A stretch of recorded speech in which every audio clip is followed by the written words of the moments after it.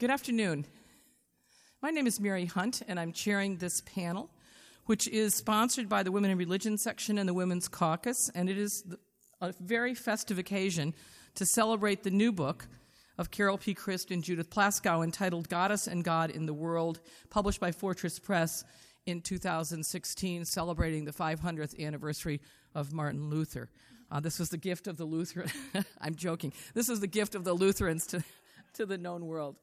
I want to welcome all of you to this session. And again, if you're coming in, please come toward the front. This is a gathering of friends. This is a festive occasion.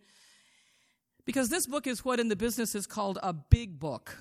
It's big in scope and trajectory, and it's big, I believe, because it will be read widely and used in countless classes in contemporary theology and in countless groups around the world. Today we have the privilege of having one such conversation with the authors and their four colleagues in discussion. Again, I want to begin by thanking Women in Religion and the Women's Caucus for their sponsorship, and I'm told that the Women and Religion business meeting, which follows immediately in this place, will commence around 6:15, so we've got a little bit more time for conversation, which is really exciting. Let me begin on a light note. I can say that the name of this room has been changed temporarily from Stars at Night to Stars in the Afternoon, since Judith and Carol and our respondents are what my colleagues, my younger colleagues especially, refer to as the rock stars of the growing constellation of feminist colleagues in religion. So I'm really delighted to have all of you here, and in fact, the room's name has been changed temporarily.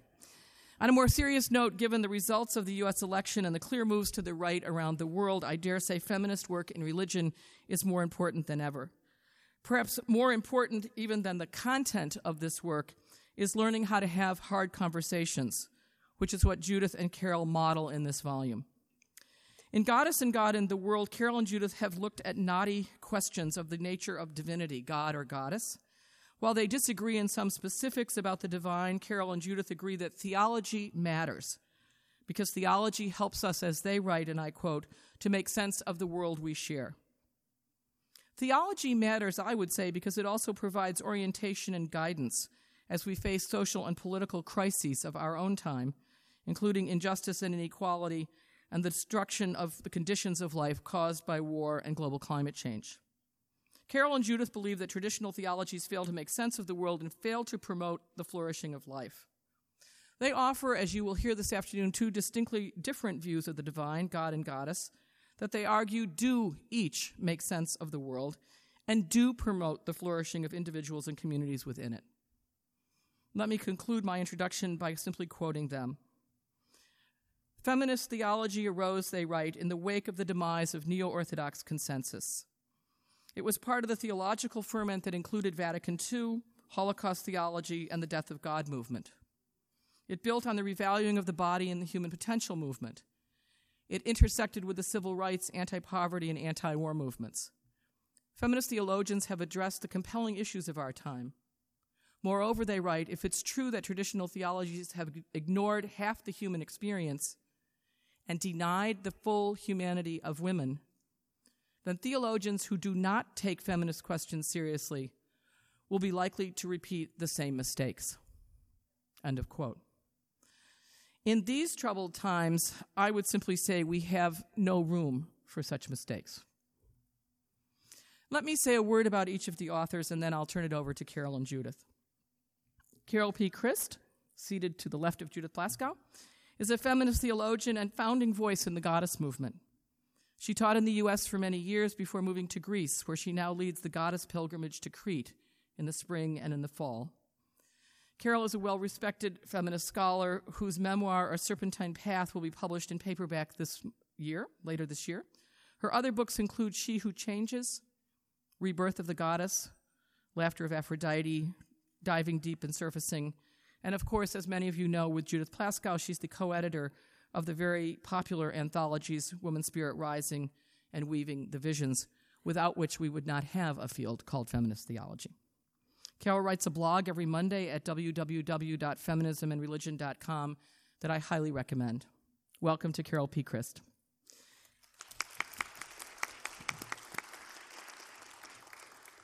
Judith Plaskow, seated to the right of Carol Christ, is Professor Emerita of Religious Studies at Manhattan College, a Jewish feminist theologian. She's the co-founder and for many years co-editor of the Journal of Feminist Studies in Religion. She's the author or editor of several notable works in feminist theology, including the very important Standing Again at Sinai, Judaism from a Feminist Perspective, and The Coming of Lilith, Essays on Feminism, Judaism, and Sexual Ethics. Judith is also a former president of the American Academy of Religion. I count both of them as friends and colleagues and have counted them as such for 40 years. Given the content of the book, this session will be a conversation as best we can manage under the circumstances. First, Judith and Carol will discuss their book. Then, instead of just hearing from the respondents seriatim, I'm going to raise 3 questions that Judith and Carol suggested for the panelists to answer. And each panelist will answer the first question, then the second question, then the third question. And then they too will have a chance to raise questions to each other and to Carol and to Judith. And then guess what? You get to be part of the conversation. So let's start with Carol and Judith, and then we'll move on to our respondents. Again, thank you for joining us, and enjoy this afternoon with a full constellation of feminist theological rock stars. How does this work? Is this on? Yes. This is on? Yep. Okay. I'm not sure how close it has to be. Is that close? Is it? Can you hear me? Yes. Okay. As many of you know, Judith and I have been working together on feminist issues and discussing feminist theology since we met as graduate students at Yale in the late 1960s. Over the years, we have agreed on many things, but we have 2 major differences. One is the question whether to leave or stay within a patriarchal religion and to work to transform it, as Judith has done, or to refuse to participate in a religious tradition that has done and continues to do great harm in the world, and alternatively to seek to discover other spiritual visions, as I did. Though we accepted each other's decisions, we continue to have questions about each other's choices. Second, while I was writing She Who Changes, in which I argued that process philosophy provides a coherent worldview that is compatible with feminist concerns about the body, nature, experience, and relationships, Judith and I discovered that we disagreed about the nature of divinity and divine power. As we each believed that our own views explained the world we share and provided orientation for creating a more just and inclusive world, for a time, we each thought we could convince the other to change. When it became clear that no amount of rational discussion or argument could resolve our differences, we decided to take a different approach, to explore our differences in the context of our experiences and social and historical locations. In the process, we articulated the embodied theological method that combines reflection on experience with sustained conversation and philosophical analysis. So I will briefly describe the structure of the book for those of you who are not the first on your block to run out and get it. The book is divided into 2 parts. The heart of part 1 consists of 3 chapters each in which we lay out our theological autobiographies from childhood to the present. In the first part, we also try to contextualize our theological development with 2 jointly written chapters. The first is on the history of theology, with special attention to 20th century theology as it was presented to us at Yale. And the second is on feminist theology. The second part of the book consists of 2 rounds of responses. We first respond to each other's narratives, posing sometimes sharp questions about each other's religious choices and theological perspectives, and we then respond to those responses.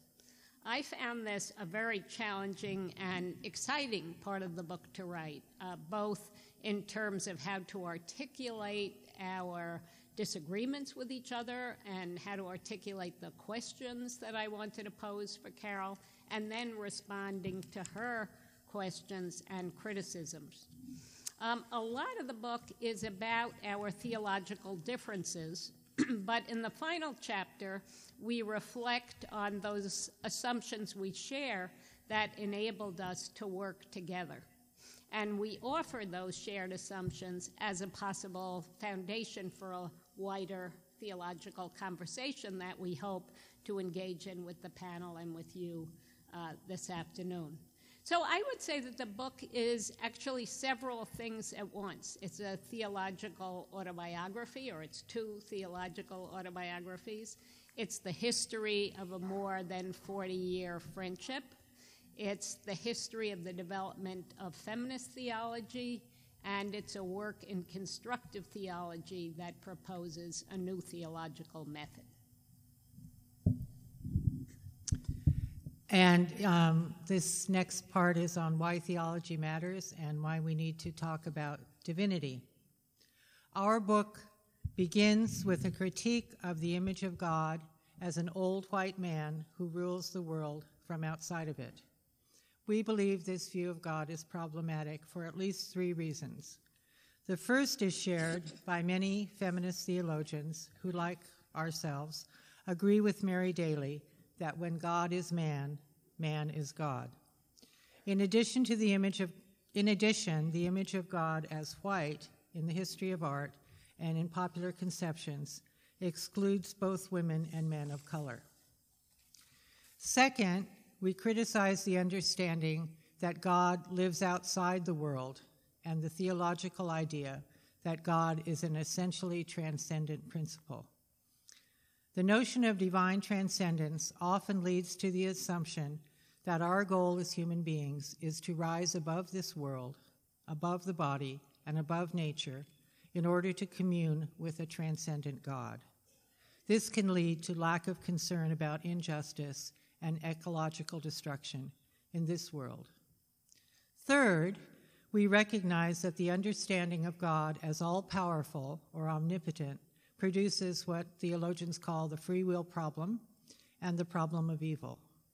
If God is all-powerful, then what power is left over for human beings and other individuals in the web of life? And if God is all-powerful, then why does God not intervene to stop great evil? We find traditional answers to these questions unconvincing. Further, we believe that the idea that God chooses or permits evil in the name of a greater good is morally unacceptable. If God's understanding of good and evil is in no way analogous to our own, then what do these words even mean? We begin our conversation with 3 shared assumptions.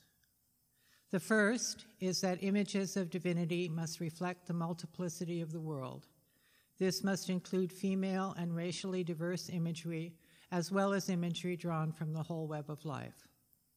2, divinity, or the meaning of life, is to be found in this world and not in another world or in a state of being outside of the body and nature. 3, traditional notions of divine omnipotence must be replaced with more satisfying explanations of the relation of divinity to the world, providing answers to the free will problem and the problem of evil. In the process of writing the book, we came to understand that we shared another assumption that is critical in our theological conversation, and in fact is what made our conversation possible. We agree that all sources of revelation, whether they be texts or traditions or personal mystical experiences or other experiences, must be reflected upon. Individuals and communities are the ones who decide which texts, which traditions, which experiences we consider foundational and which we reject or choose not to make central. The recent U.S. election underscores the need to speak about and reflect on these questions. In one of my blogs on feminism and religion, published before the election, I wrote, "What if the main thing Trump and his supporters share is a very bad theology, in which an omnipotent God created the world by fiat, created powerful white males in his image, and told them that their word is law, and that, like God, they can do what they like without listening to or sharing power with anyone else. The idea that America is destined by this God to rule the world is a simple corollary to this premise. If there is any truth at all in this analysis, then it is abundantly clear that theology matters. Moreover, the evangelical Christians who supported Trump believe that their view of divinity and the divine plan for the world is revealed by God, full stop, and thus they have no need to reflect on this revelation, to question it, or to hesitate to impose it on others. These attitudes would be different if they understood that all texts and traditions are interpreted by individuals and communities who themselves must decide what is most important within them.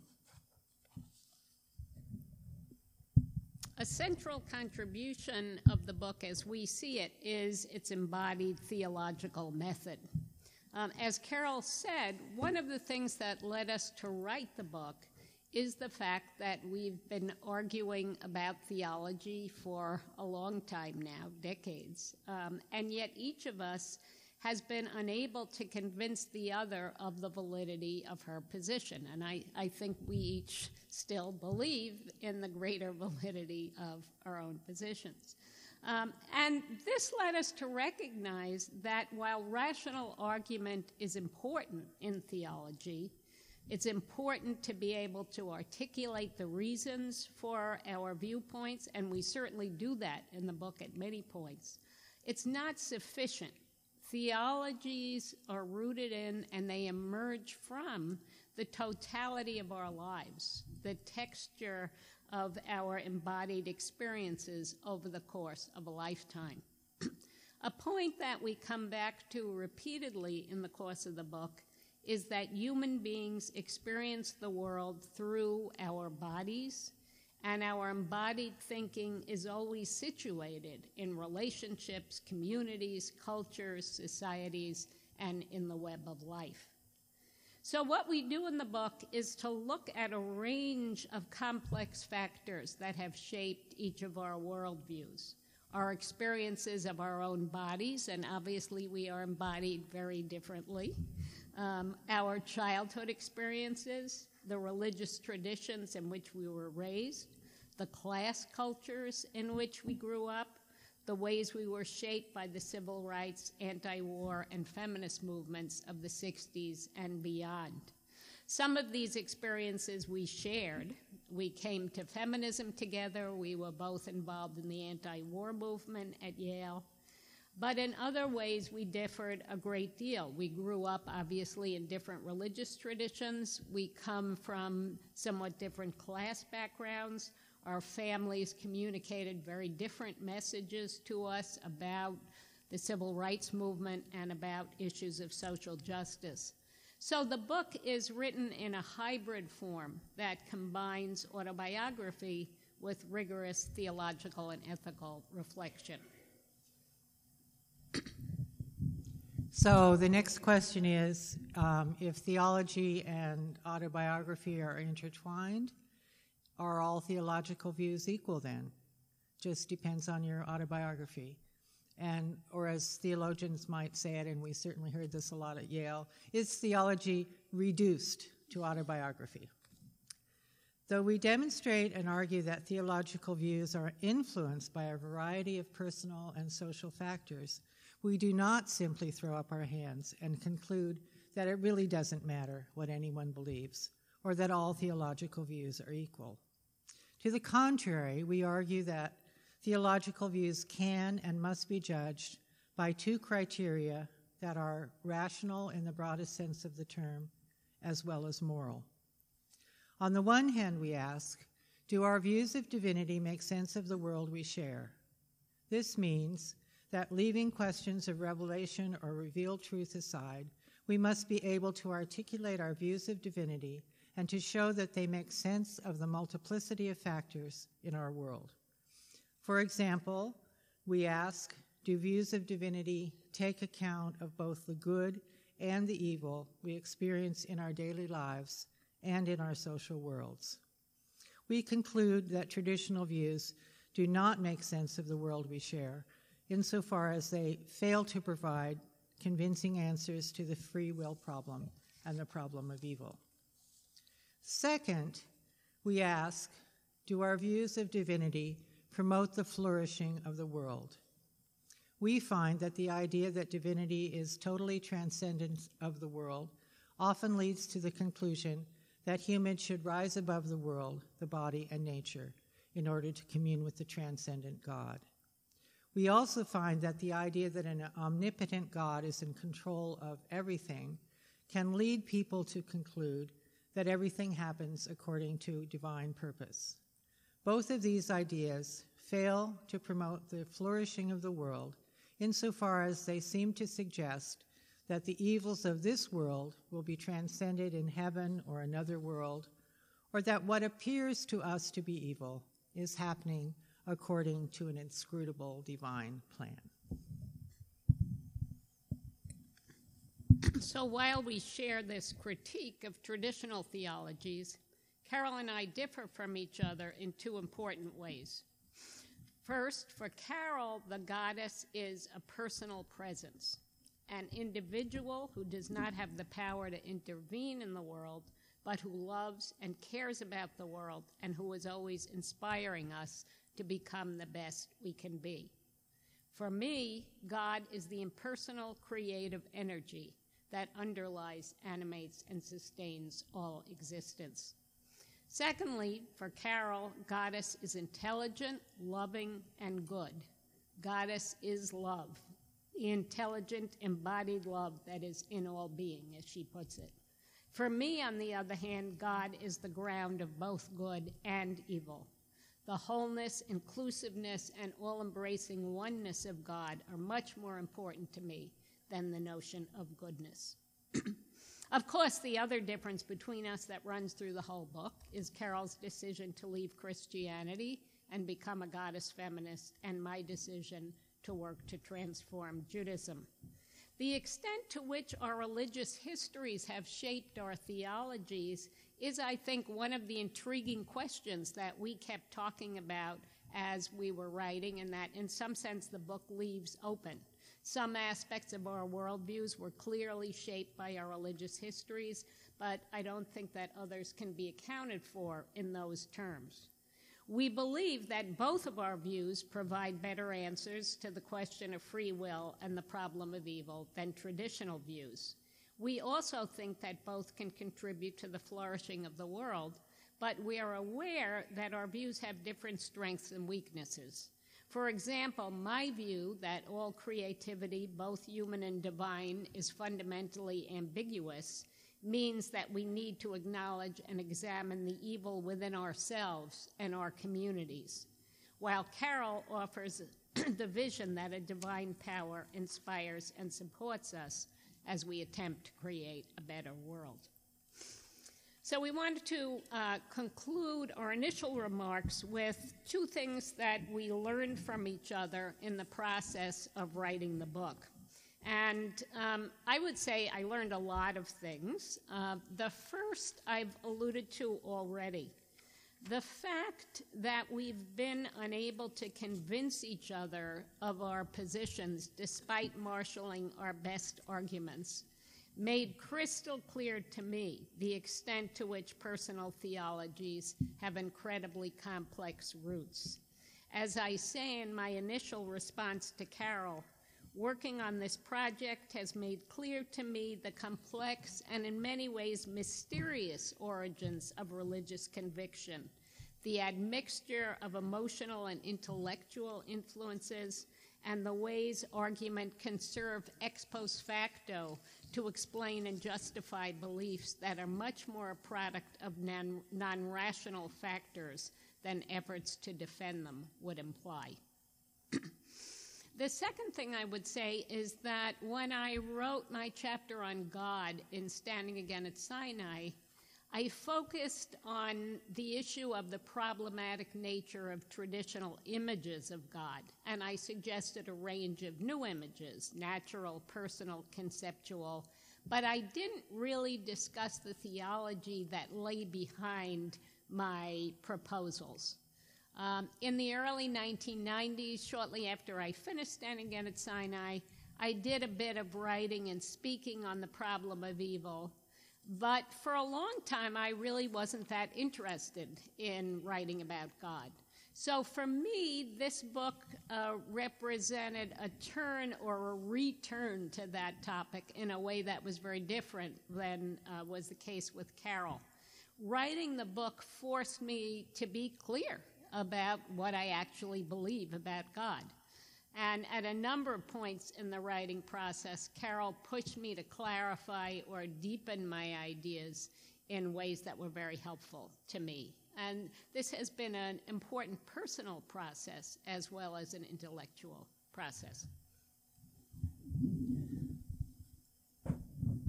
For me, in the course of arguing about the choice to leave or work within traditional religions, I have learned that there is no one right answer to this question, and that the factors that lead us to make one choice or the other are incredibly complex. I have also become more firmly convinced that Judith and Elizabeth Schussler Fiorenza were right when they insisted that we should not be asking or speaking about whether certain traditions have an essential core that is revelatory and liberating within them. Rather, we must always recognize that we are the ones who choose which aspects of traditions we consider to be central, revelatory, liberating, or the opposite, and which we consider to be less important or even harmful. And I could add here that a lot of my friends who are feminist liberation theologians would not necessarily agree with this. I have a very good friend who's always telling me that the essential message of the New Testament really is Jesus is concerned for the poor. And I keep saying, no, that's what you think it is.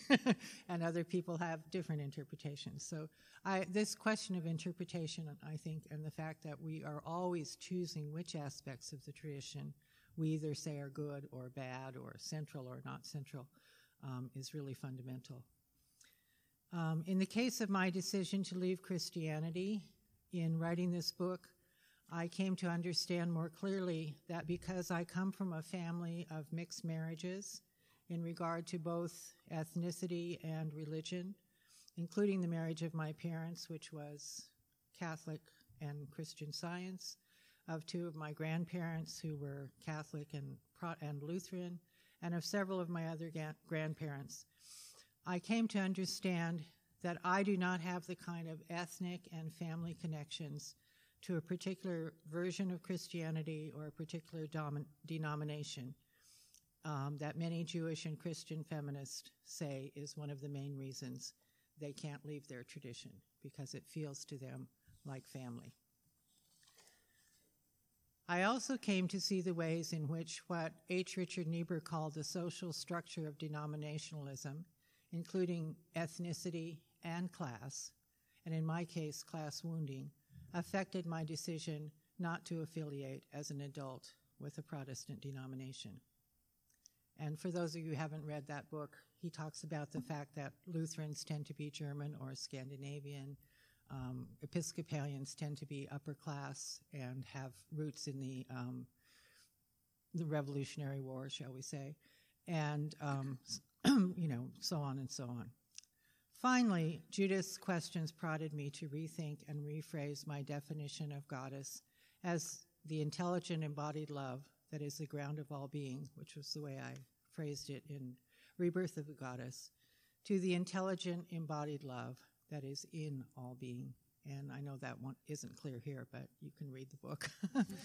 In short, I accepted John Cobb's distinction between what he calls the two ultimates, the personal God and the ground of being.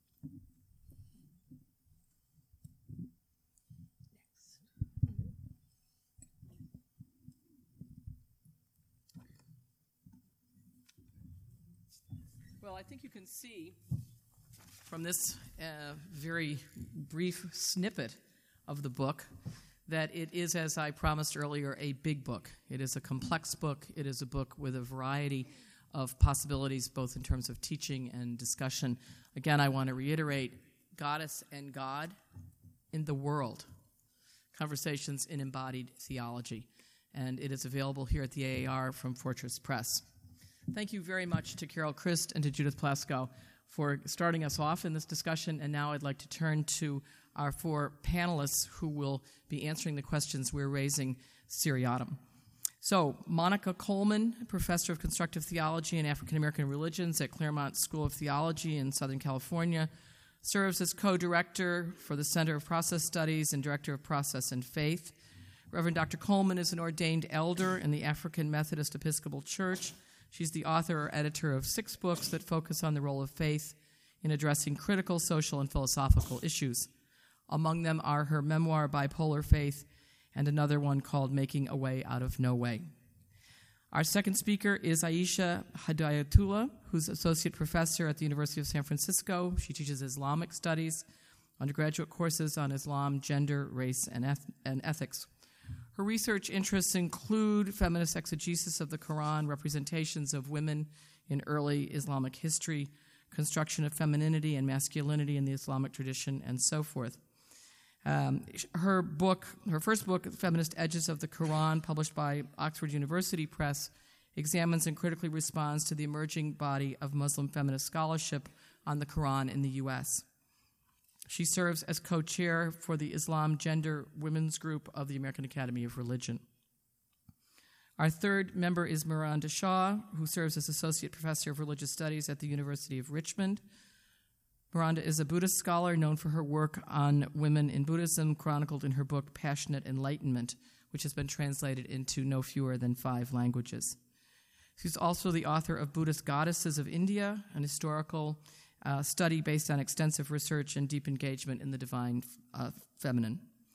Miranda is currently completing a companion volume, Buddhist Goddesses in Tibet and Nepal, and we're looking forward to hearing her remarks this afternoon.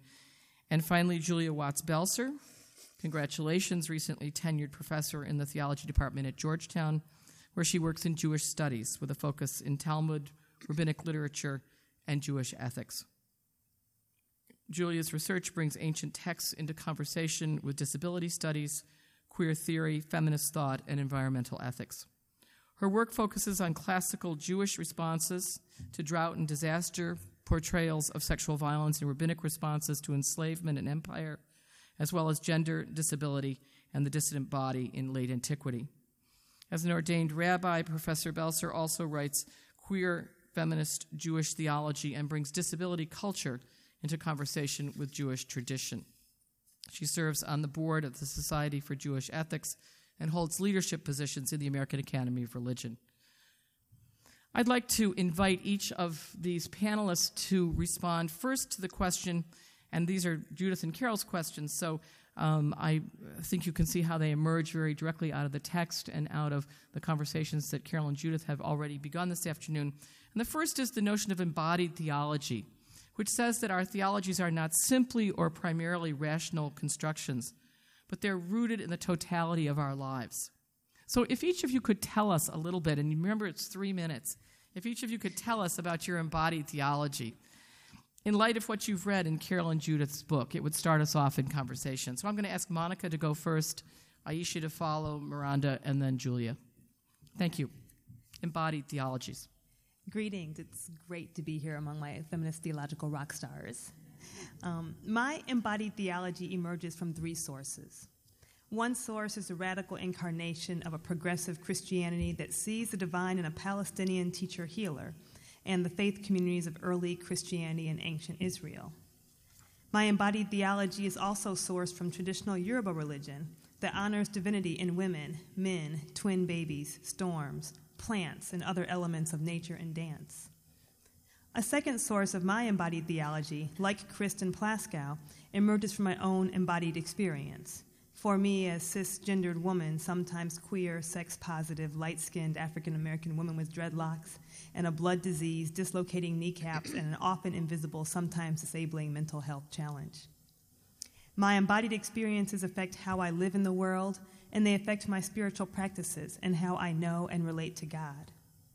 A final important source for my embodied theology is my experience as a mother who has birthed and extended nursed a girl child.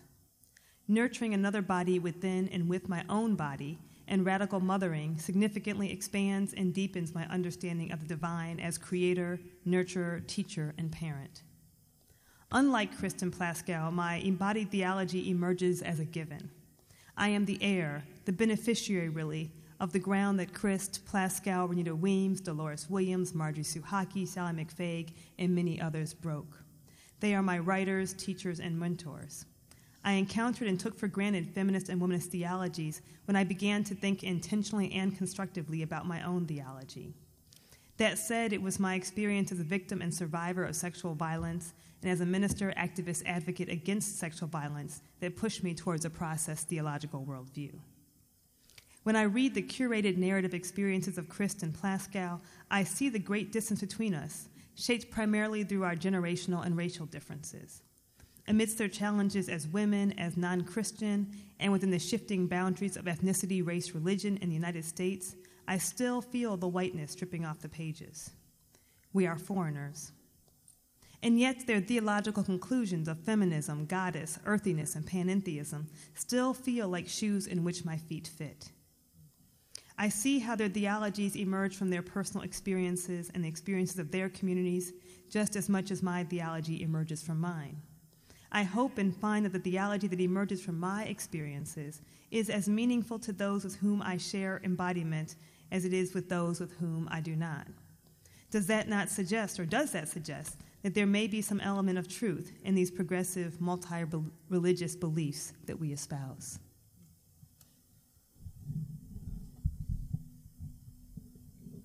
Thank you. Aisha?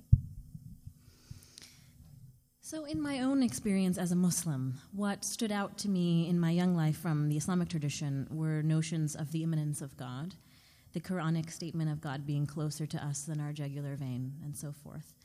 There was a feeling of direct and intimate connection with God through the oral recitation of the Quran and cyclical repetition, and the very physical ritual salah prayers on a daily basis, and this, of course, all in the absence of a formalized mediating clerical structure. So this intimacy, immanence was always there for me, and yet there was always this tension between that knowledge and experience of God's immanence on the one hand, and on the other hand, the inclination in my family and community against asking questions about the exact nature of what or who God was, a sort of suspicion of theological questioning as inappropriate and perhaps damaging and ultimately pointless speculation, since these are not matters for us to fully know or understand as humans. I was taught that God was nothing like human beings, except for there were male pronouns being used. But really, everyone around me was satisfied with the notion of God's incomprehensibility. No one was really troubled by that. In contrast, I was from a very young age wondering and worrying and praying precociously. And I was the child of immigrants to the U.S., cut off from an environment where your surroundings are Islamically infused landscapes and soundscapes, not having access where I was yet to an Islamic school. All of this meant that I was living in a very desacralized world, disconnected from Islam. My family was not particularly religious. There was a Baptist Christianity. There was the Baptist Christianity of the South where I was raised, but I was actually afraid of it. And so I really experienced God almost exclusively through my reading of the Quran, and it was, for me, the verbatim word of God. I washed my hands before touching it, kissed it out of respect, and felt safe and protected in its presence. But this way of experiencing the text as the primary channel to God was about being in a non-Muslim environment, reading it alone, absent of a larger devotional environment that keeps you from taking the text at face value, that helps you place yourself in a lineage of understanding the text as a living, breathing revelation of God in the world. The only model I had for Muslims engaging with the Word of God was a kind of proof texting, almost sola scriptura mode of singling out the text. So that was really my only experience of God in isolation under this strange convergence of circumstances. So when the Quran starts to trouble me as an adult and I start to ask questions about it, that becomes really the mode for asking questions about God's omniscience and goodness and justice.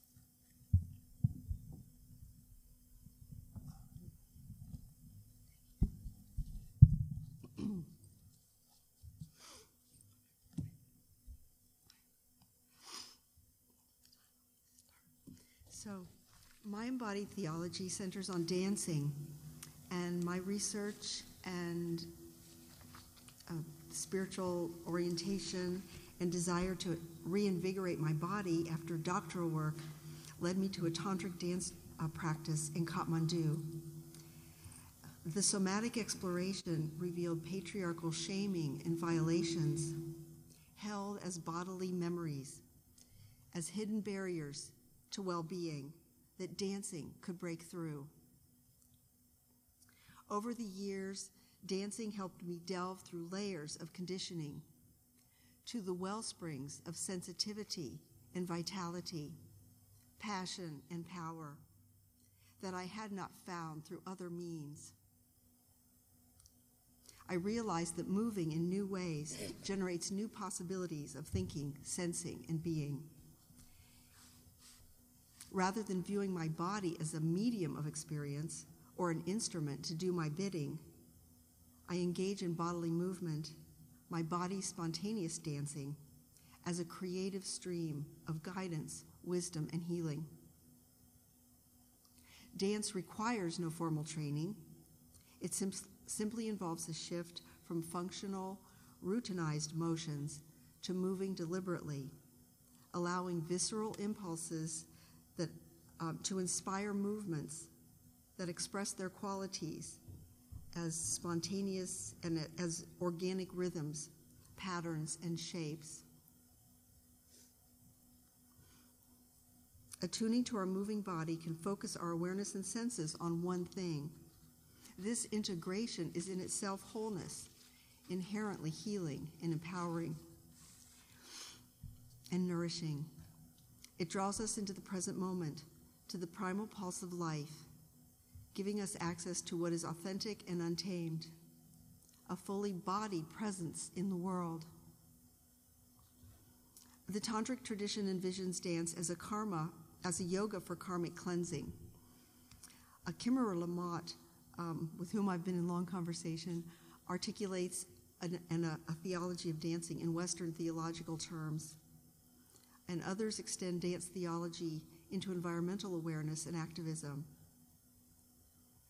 For women, dancing is a way to fulfill the feminist desideratum, to reclaim our bodies, heal our wounds, heal our body wisdom, and gain the wholeness we need to reweave the world.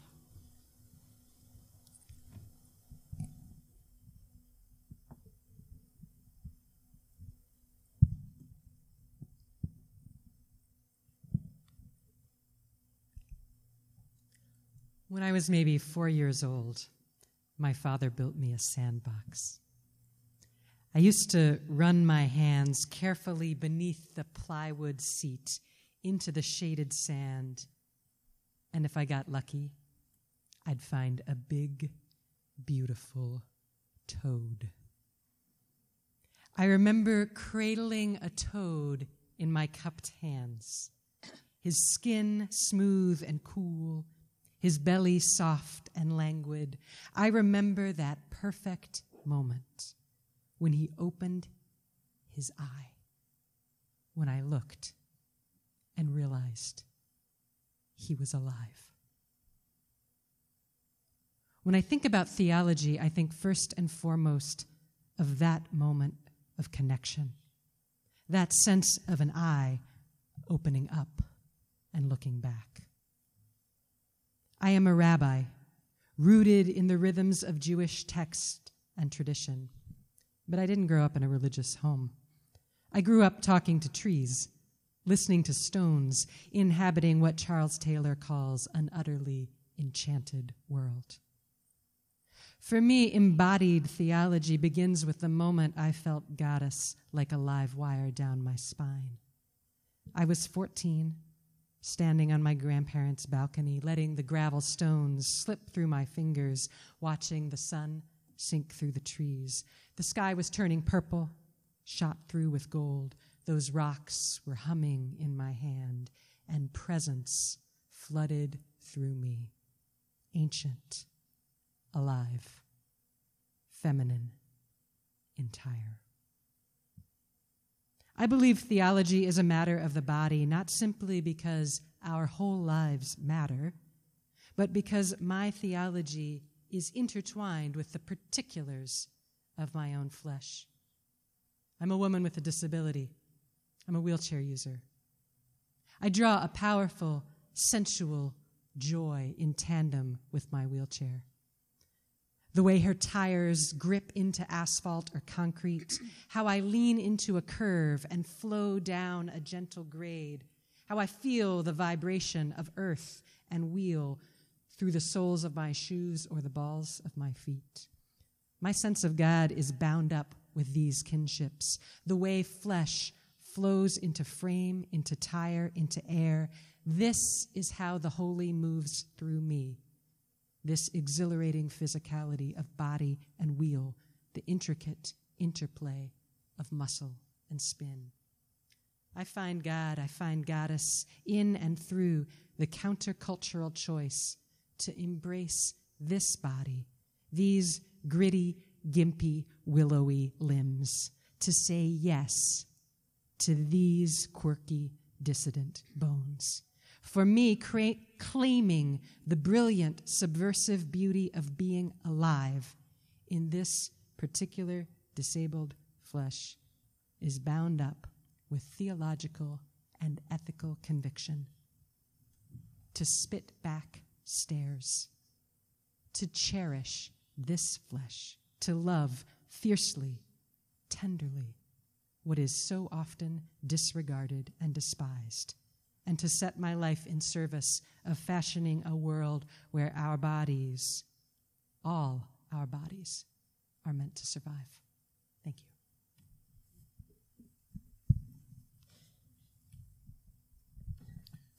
Thank you for those powerful responses to the first question. We could stop right there and continue with a pointed discussion on those themes, but I want to raise the other two questions because I think we'll get equally rich responses. Obviously, panelists, the theological differences between Judith and Carol are a central theme of the book. Where would you locate your own theology in relation or in contradistinction to those differences? Did you find yourself, as you were reading this book, taking sides? Or were there components of each writer's approach that resonated with your own? Did you come up with an entirely different way of thinking about the divine? I'd like to begin here with Aisha, and then Miranda, Julia, and with Monica. Thank you. Go ahead, Aisha.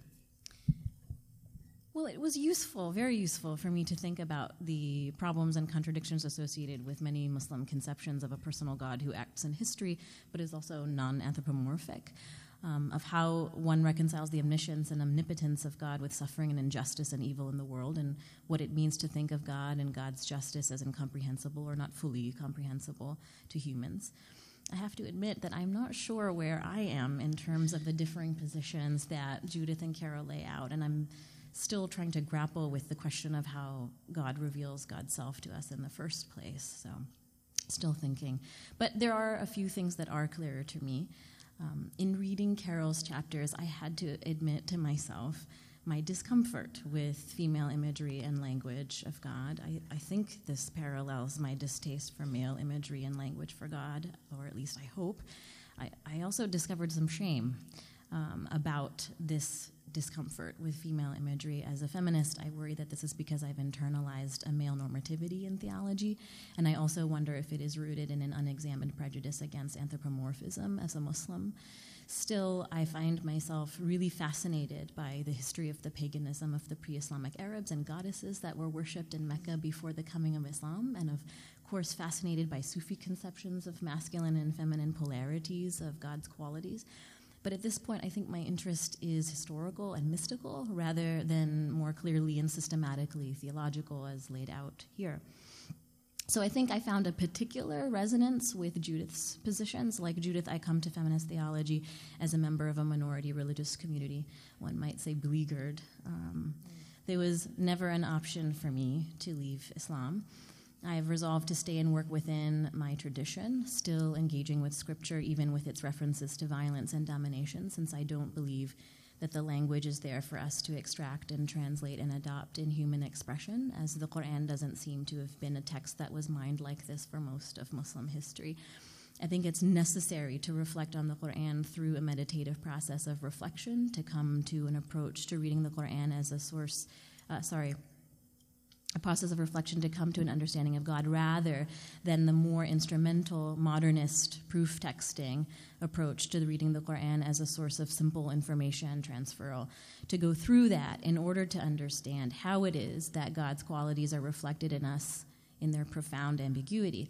So it could be that the category of what Scripture really is and how we hold it responsible and how we know God through it is central and perhaps different for me.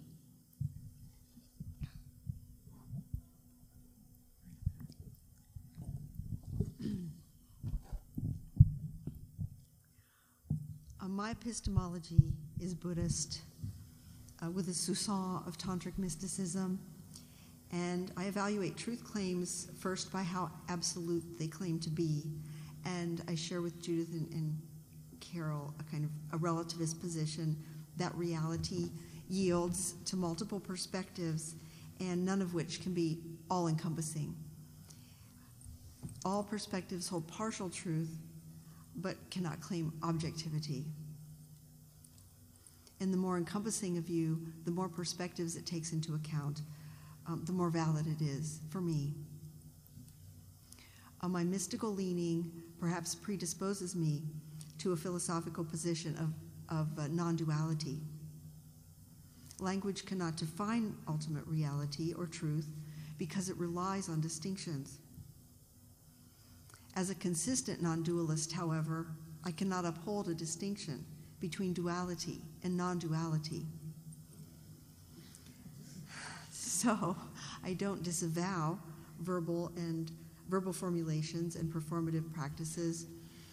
And in this, I am in resonance with Judith in her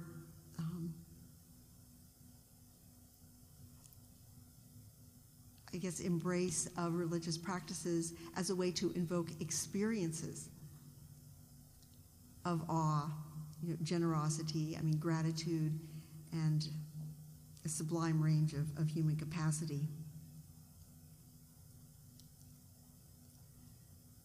Words may not define reality, but they may express and evoke it. In the absence of full validity, what then is the measure of truth?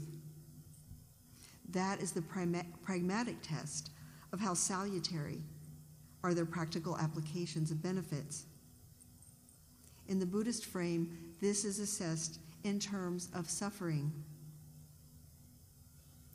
Does it diminish suffering for the one who holds and acts on it, and for those who experience its effects?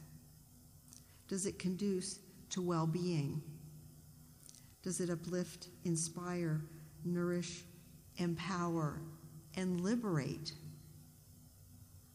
in a way that takes into account the interdependence of all our lives? So in Buddhism, this cannot be defined as benefit for one or for few. It must include human interactions as well as other living beings and the earth, our living environment.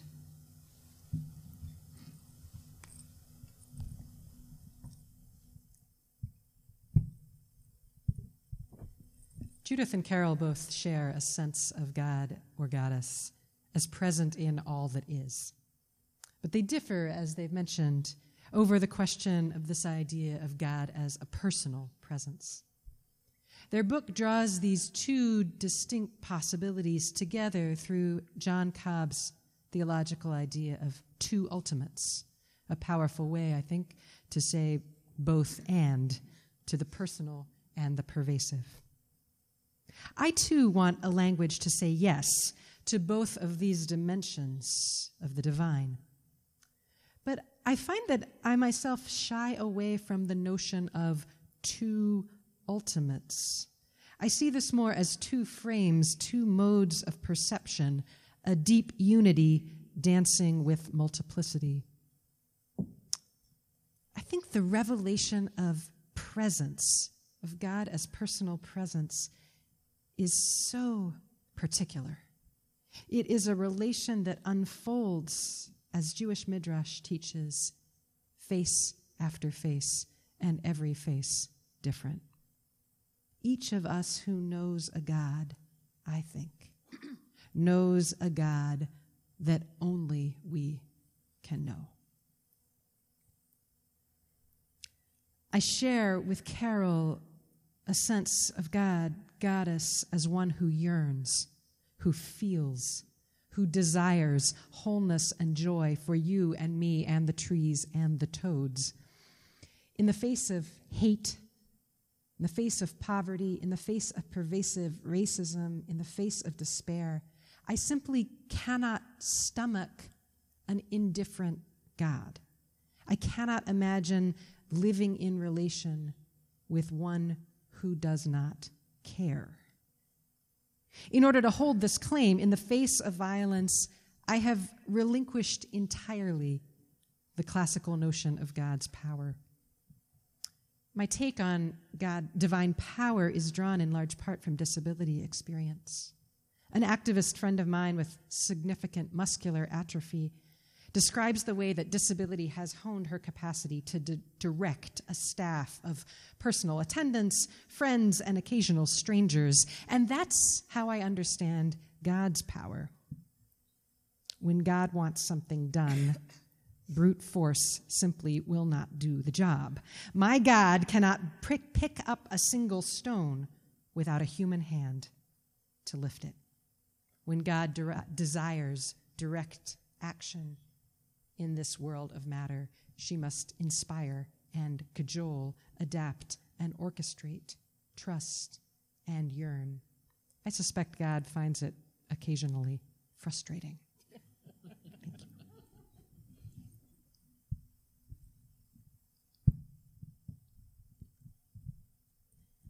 As a process theologian with multi-religious practices and commitments, I understand Pascal and Christ's differences quite well. In process terms, it is, as Christ cites John Cobb, we acknowledge multiple ultimates, either 2, 3, or 5, depending on which process thinker you follow. For Christ to see a personal God as the most ultimate resonates most clearly with my own faith that thinks of God in fairly personal embodied terms. I am a serious theist, choosing 401 divinities over a non-theistic faith if given the choice. I understand the multiplicity of divinity to be a difference of degree rather than of kind. This asserts a radical incarnation foreseeing the divine in a spirit, a person, animals, elemental forces, and written and oral texts of religious and cultural communities. Yet I also see how creativity, the process of change, a non-personal force, can be just as ultimate. I can easily see and imagine a theology that holds goodness and evil in the world and divine together, acknowledging the great agency of people and creation. The Yoruba concept of Ashe describes an embodied, quantifiable, and invisible force that contains the power of life and agency that is morally neutral and yet shapeable by the intents and agency of humanity and other parts of creation. This personal, ancestral, intimate God is as meaningful to me as the belief that there are not cosmological battles between good and evil, as much as there is the importance of the ways humanity works with this ever-present agentic power. So my own faith leans more towards Chris, but without believing that Pascal is wrong. But where Chris finds comfort in the love of God, I find resonance in epistemology. I care less that God is loving, although it's nice that God is, and more that God knows me intimately, from the inside out. I lean more towards Chris' expression of divinity. I actually plastered photocopies of her concrete images of the goddesses around my room when I first read Rebirth the Goddess. I love the embodied, concrete, I can hold it in my hand, metaphorical, personal, elemental images of God.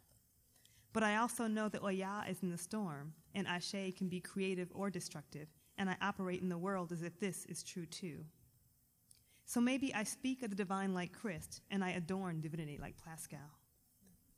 Perhaps I straddle these theologies as I straddle religions, or I don't require sharp distinctions between goodness and evil. Or I have great comfort with many ultimates grounded in women's experiences.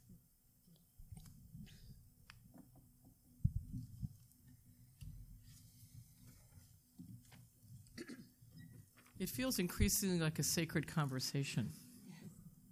I appreciate that, and I also appreciate so much that the panelists have been so respectful of the time constraints that we have placed upon them for these responses, so there'll be plenty of time for others to engage in conversation. So I turn to the third question. If theologies are rooted in the totality of our lives, how then do we evaluate different theologies? What criteria do you use to think about theological adequacy? Carol and Judith talk about good and bad theologies, the impact of theologies on daily life. How do you see this? I'm going to ask Miranda to start, then Julia, then Monica, Monica, and then Aisha. Okay, so we'll start with Miranda. Thank you. Thank you. I reversed the numbers 2 and 3, but as a non-dualist, it's all the same to me. So I find myself resonating with Carol in my understanding of divine reality as personal and my conception of divine reality as goddess.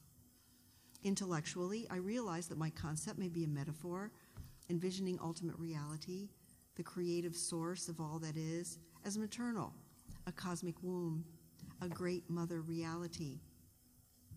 I don't, however, experience who I meet in silence and prayer, in sacred places and my dancing body, as simply metaphorical. I am compelled by the power of her manifestations to regard her as living presence. At the same time, with Judith and Carol, I honor those who relate to the ground of being in other gendered and impersonal forms. I didn't find my way of thinking about the divine named in the book. I accord reality to all deities as manifestations of a unitary divine source. Perhaps I could call it omnitheism. To some deities, I accord ontological reality and agency. To others, I accord historical reality as forces in human history. I found myself resonating with Carol in her biography and theology. She sounds like a Mahayana Buddhist when she characterizes the ground of being as intelligent, divine, and embodied love.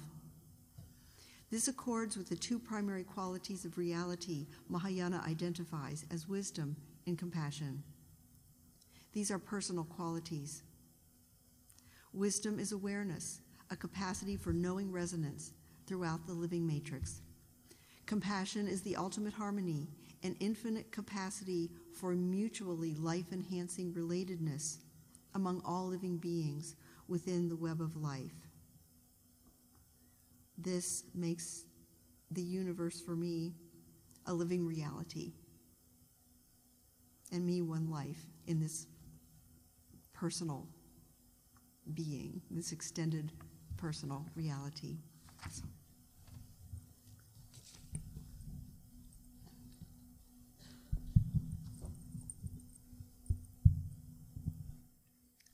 When I was in rabbinical school, I struggled with spiritual dissonance. I felt caught in too tight strictures of acceptable Jewish theologies. I was torn between talking about God in ways that felt safe, that wouldn't get me expelled, and giving voice to the God that I know. On the day that I was ordained, when I spoke my first words of Torah as a rabbi, I said, in place of the traditional Jewish idiom, "The Holy One, blessed be she." People laughed. They broke out. It was a crowd of 500 people. They broke out into a little nervous titter. Now, I refused them. I held my power and I made those words stick. But I remember the loneliness, the estrangement of feeling my God to be unspeakable. So I have a strong, deep investment in theological multiplicity. Theology, as I see it, is a grammar of the imagination, and I want us to become multilingual. I want us to remember that all our languages, all our ways of mirroring the infinite, are limited and partial and also vital, generative, and rich. Feminists working within institutional religious traditions often find ourselves in a position of divided loyalties to the tradition as interpreted and to feminist commitment, by which I mean not just abstract principle, but the lives and bodies and spirits of real living people. Discussing recently with a student the Hebrew Bible's objection to the service of disabled priests, that student recently asked me, "How do you justify that?" I said, "I don't. I feel no obligation to justify the text or apologize for it. I acknowledge it. I acknowledge it as an expression of stigma, violence, and marginality that has profoundly shaped my life and that remains a real, potent force in this world. But I choose to read it as descriptive, not prescriptive, as an expression of what all too often is, not what ought to be. I'm becoming increasingly unapologetic about the fact that my ethics owes more to Adrienne Rich, Gloria Anzaldúa, and Audre Lorde than it does to the Bible or to the Mishnah. Thank you. I want theologies that help us get fierce, and I want theologies that help us stay brave.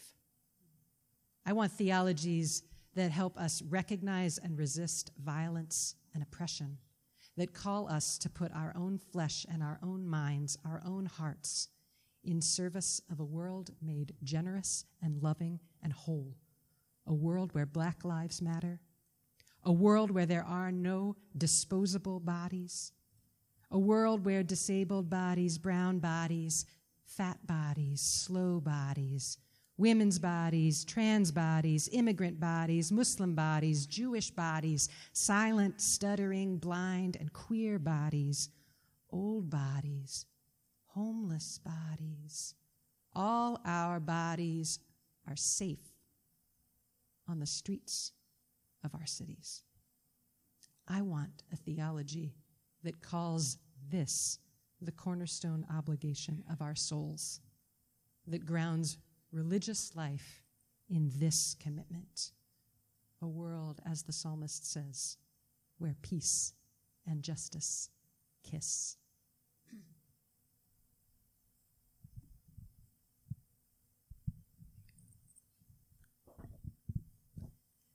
Does it advocate for justice? Does it improve quality of life? Does it resist oppression in all but especially systemic forms? Does it adequately and accurately reflect what we know about the world? Is it meaningful for theorists and everyday practitioners alike? Does it work? Can I express it verbally? Can it be danced, sung, or thrown into a pattern? Does it liberate? Literally, does it creatively transform both our souls and the world into a place with less torture, less slavery, less poverty, and less suffering? Do I need it?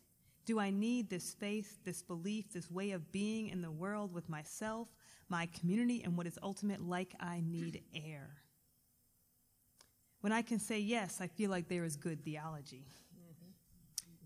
My normative criteria come from feminists, womanists, process thinkers, and my fellow practitioners.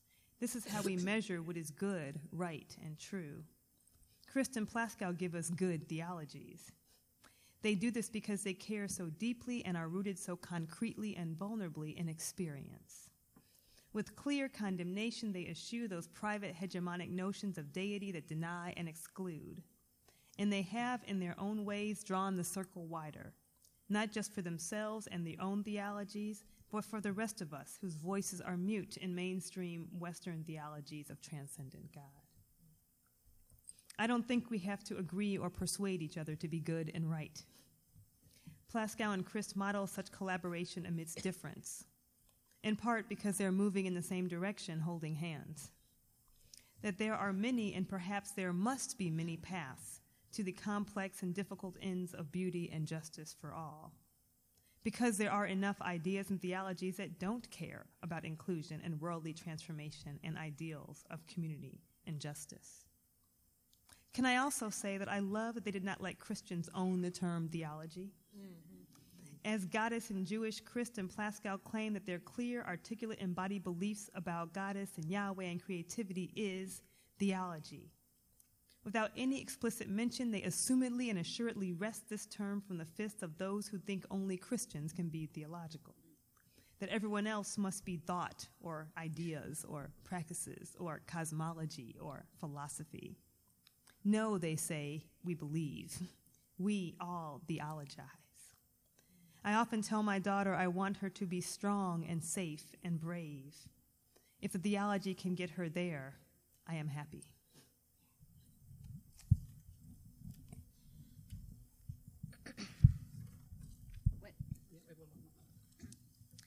Well, I've been told nearly all my life since I was a girl in direct and indirect ways that I'm troubled by the Islamic tradition having deep contradictions with regard to the equality of men and women because I don't have an adequate or real enough or deep enough experience of God, and that if I just had the real experience of God's beauty and mercy, that I wouldn't be troubled.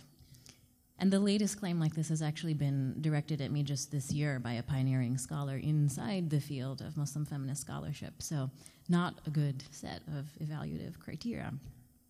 But here's how I think there are good criteria for evaluating a theology. As Judith and Carol point out, it has to account seriously for injustice and evil in the world, and I think it has to systematically explain and justify how we are called to justice, even as the tradition is steeped in deep ambiguity and contradiction.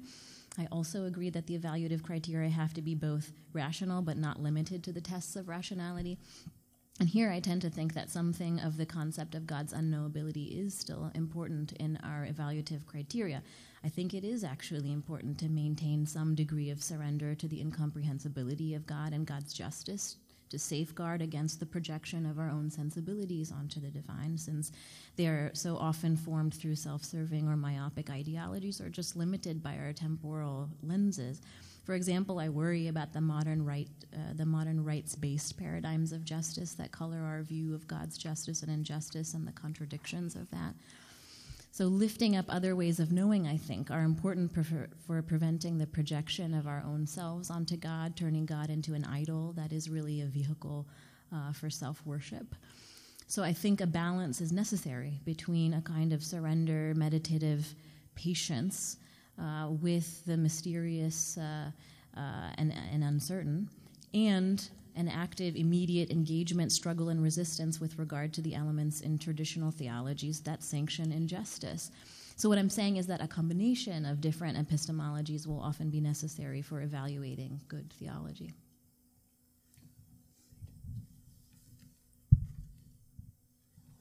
Thank you very much to the respondents for getting this conversation off to a lovely start as well as a profound start. I'd like to thank Judith and Carol once again for writing this book, because I think that you have, in what's been evoked already from our panelists, you have begun to really unearth a conversation we need to have at a time when we need to have it. That being the case, I would like to take, and I'm going to start my watch, 3 minutes for everybody to get involved in the conversation. Find somebody that's near you and begin to explore with them this sense of embodied theology and how it's working for you. I can see people kind of itching to get into the conversation. So right there, when we finish our 3-minute start, I'm going to ask each of our panelists to raise a question to Judith and to Carol. That will begin the conversation up here, and then we'll all be involved together. So you start with your embodied conversation, and we'll begin with our questions in 3 minutes. Thank you very much for joining in the conversation. Thank you for your part in the conversation. We're now going to continue with the questions from our panelists. Before we do so, I'd like to make 2 announcements. One is that, as you can see, this session... Good afternoon again. I was going to dance just to kind of get people's attention, but you'll see, as you can see, this session is being video taped, and it will be available through the AAR. I can imagine no better teaching tool than this. On the other hand, if I were to really stretch my imagination, I would also think about the water teleconference, which Carol and Judith did about 6 weeks ago on the book, and it's available on the website www.waterwomensalliance.org, and you can use that as well. It's an audio conversation between Judith and Carol with participation from people, so that's available, and that's free, unlike the AAR video. So go to the Water website for that teleconference. And again, these are resources. There are also written notes with that, and these are resources that you can use for teaching, because I do believe firmly that this book, as I think our panelists have demonstrated, and I heard one of them commenting to Carol and Judith, this is a kind of book, this is the book, but also the kind of book that I think takes us into a new place in terms of feminist work in religion. And as such, I think it requires this kind of very serious conversation, but also what it sparks and how it models that conversation is as important as the content in the book. So now I'm going to ask the panelists, beginning with Miranda and coming right down the line, Monica, Julia, and Aisha, to raise a question to Carol and Judith. And I might even have one up my sleeve, too, if time permits. And then Carol and Judith will make some brief remarks about the questions, and then we'll open it up for all of you to get into the conversation in a plenary way. We'll finish by 6:10, and then we'll have the business meeting for the Women in Religion section at 6:10. Thank you. Go right ahead, Miranda. All right. So I attended very closely to your language about how the body and mind interact, how they're totally interfused, thoroughly interfused. And I wondered, I don't know if this is something you can answer on short notice, but I'm interested in not only in how your bodily experiences, but how bodily movements may have figured in significant religious moments and the insights that they generated.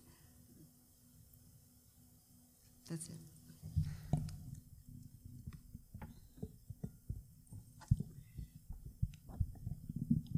I had a nerdy process metaphysical question for Carol, but I'll ask this one instead.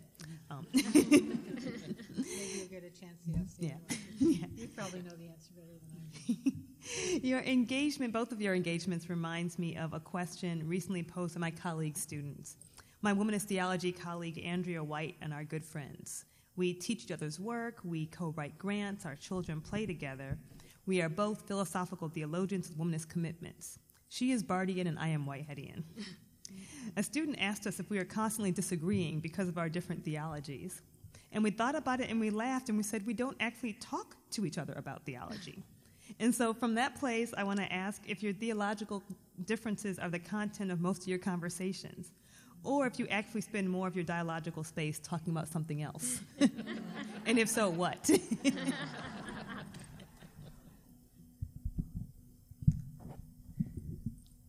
So Judith and Carol, I'm interested in your take on a Jewish category that's very important to me, and that's the category of chovah, of obligation.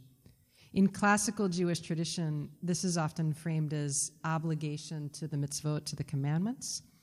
But I think, at least for me, it can also express a powerful feminist sensibility that our action is not optional, that our engagement is something more than just a matter of charitable good feeling. And so I'm wondering whether that's a category, that idea of obligation is a category or an idea that interests you, and if so or if not, how and why.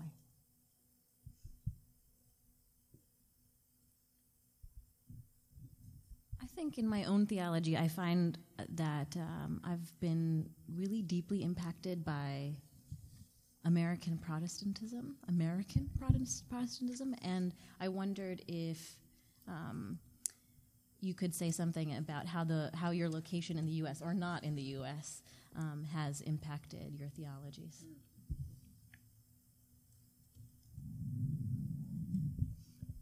Thank you, and I'll take the privilege of adding another question to the mix here. Carol and Judith, you're both very clear that what goes on is here and now, that God is, or Goddess is immanent, that the world is what we've got. I happen to agree with you, by the way. Do you have anything to say to people who seek transcendence, who believe in heaven or in an afterlife? I suspect, though I might be wrong, that they might be the vast majority of people, at least in the U.S., and at least if people are honest about wishes and hopes, there might be more of us who want more than we admit. Is there any way to extend this conversation to them? Is there any way to bring this conversation on their terms? What does it take to have the hard conversation with people who don't share the most basic assumption that you have, that this world is all there is, but who really do live as if an afterlife were real, or at least they want it, or some of us might want it. Do we miss something not having this kind of conversation with them? And might there be some relationship between that and the next president of the United States? That we may have missed some conversations that are really hard to have with people who see the world quite so very differently than we do, that makes the differences between you two look rather small after all. Just wondering. So I'd like to invite Carol and Judith to answer whatever they'd like to respond to with these questions, and then we'll open it up for everyone to join in the conversation. So with thanks again to the panelists for very good questions. Yeah. Do you want to answer all five and then I answer all five? Do we do that? Yeah, All right. I think that makes sense. Go ahead. Well, first of all, I just want to thank the panelists for your really beautiful responses. I can't tell you how gratifying it is to me that the book has sparked the kind of responses that you gave. I think that's exactly what we hoped for it, that, our sharing our journeys would evoke, what you've given us. So thank you so much. So the question of bodily movement is interesting. When I think of my most important revelatory moments that I talk about in the book at Iguazu Falls and the Amazon, I was really standing still. It was moving. Yeah, it was moving. The world was absolutely moving and awake and alive and around me and turbulent around me. But I was standing still. So that's very interesting. I think how much do we talk about theology? This is a bad moment to ask that question because we've been working on the book pretty hard for the last year or so, and so we've been talking a lot. So we've been talking a lot about theology lately. We've certainly talked about many other things in the we gossip. And the cost, yes, right. We gossip. Yeah, we talk about the nitty-gritty of what's going on in our lives. I have thought about the category of obligation because I've asked myself, given its importance in Judaism, what happens if there is no personal God who obligates one? And to me, it's the oneness and the interdependence of creation that is the source of obligation. That knowing that everything is interconnected, I am obligated to act on behalf of the interconnected whole. So that sense of ethical obligation there is really strong. There are a couple of particular mitzvot that I experienced. There's a Jewish prayer, "Blessed are you, Lord our God." I don't say that. "Blessed are you, Spirit of the world, who has obligated us to X." And there are two times when I actually experienced that. One is eating matzah on Passover, which I could actually see is connected to the obligation to do justice in the world. But the other is sitting in the sukkah on Sukkot. And that doesn't, I suppose it connects me to the earth, and it makes me aware of the presence of God in the earth. So, I could connect it that way. But I'm aware that those are two things that don't quite fit in my theology. I have to say that for a long while I've been engaged in issues that are particular to the U.S. my whole life, I first learned about the civil rights movement from my father when I was 10, and that was a very important moment in my childhood. And I've been engaged in issues of race ever since. I have not thought of my American location until recently. So that's a difficult question for me to answer, and I realize that a lot of the sense of entitlement that's probably present in my thought and my theology comes from that American location. I don't know how to answer your question, Mary.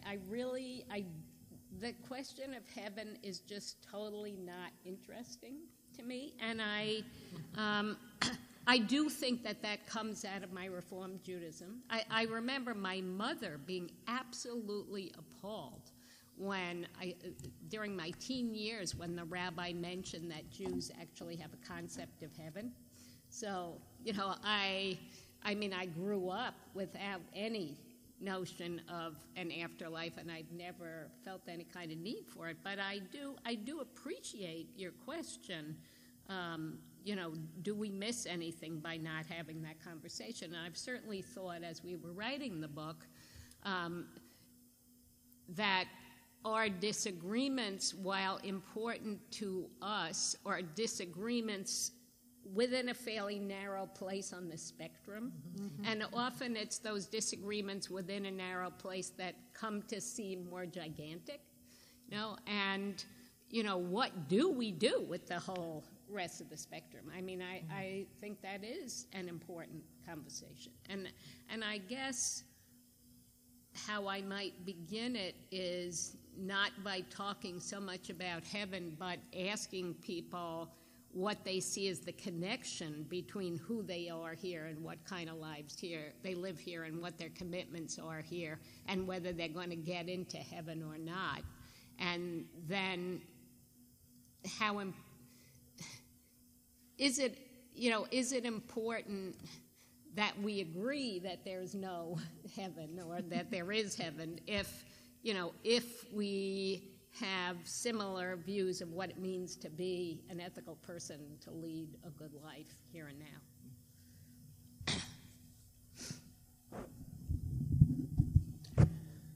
Miranda asked about bodily movement, and she spoke. I also want to say how touched I was by all of you, and actually I was very jealous when I was listening to you because we didn't talk so personally in our introduction, and it was so beautiful what each one of you said. And I just have to respond to Monica, whiteness dripping off the page. And there's a time when I would have felt really ashamed of that, but in a way, thank God it was.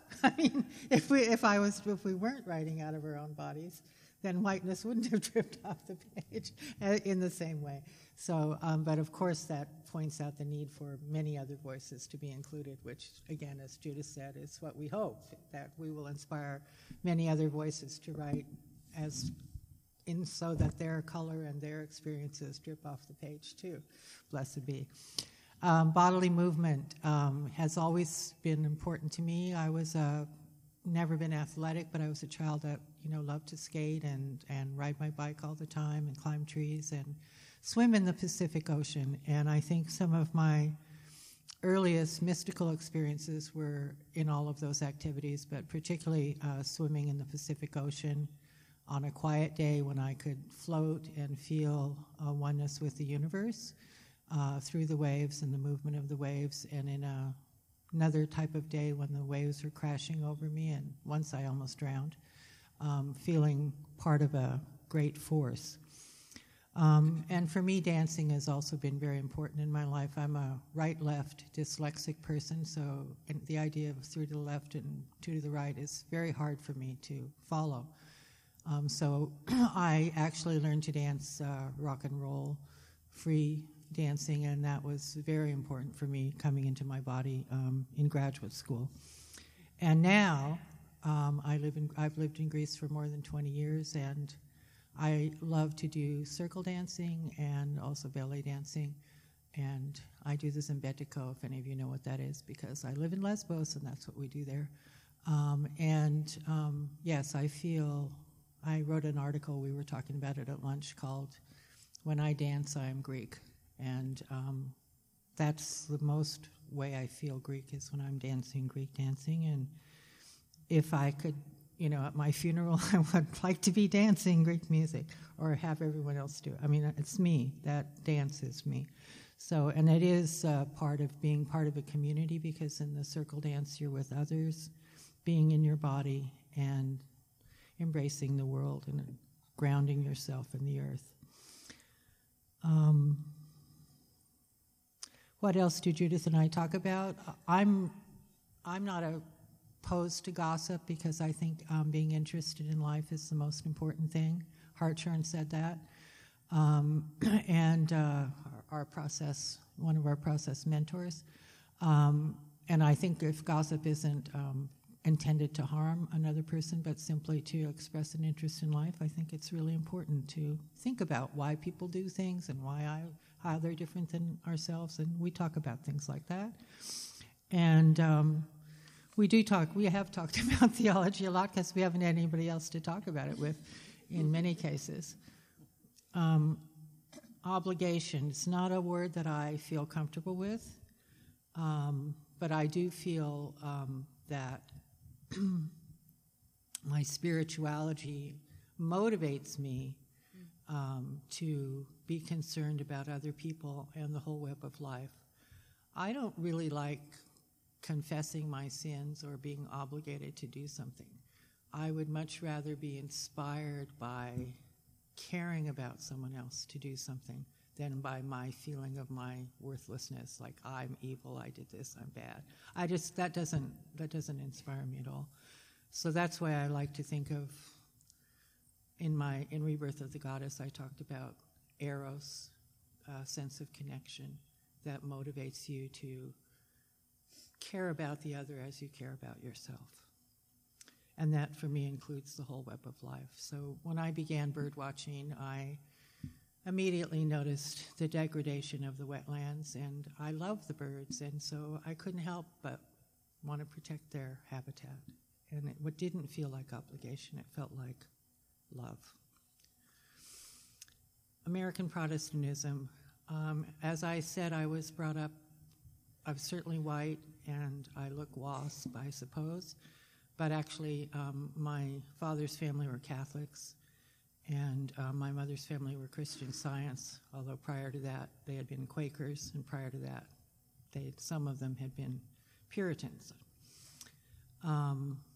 So American Protestantism is actually not a place I've felt comfortable, because when I was 10 years old, we moved neighborhoods, and we went to a Presbyterian church where the new people who moved into the neighborhood were not welcomed into the club atmosphere, of the other kids and their parents. I wasn't allowed to join the Girl Scout troop because I was new in town.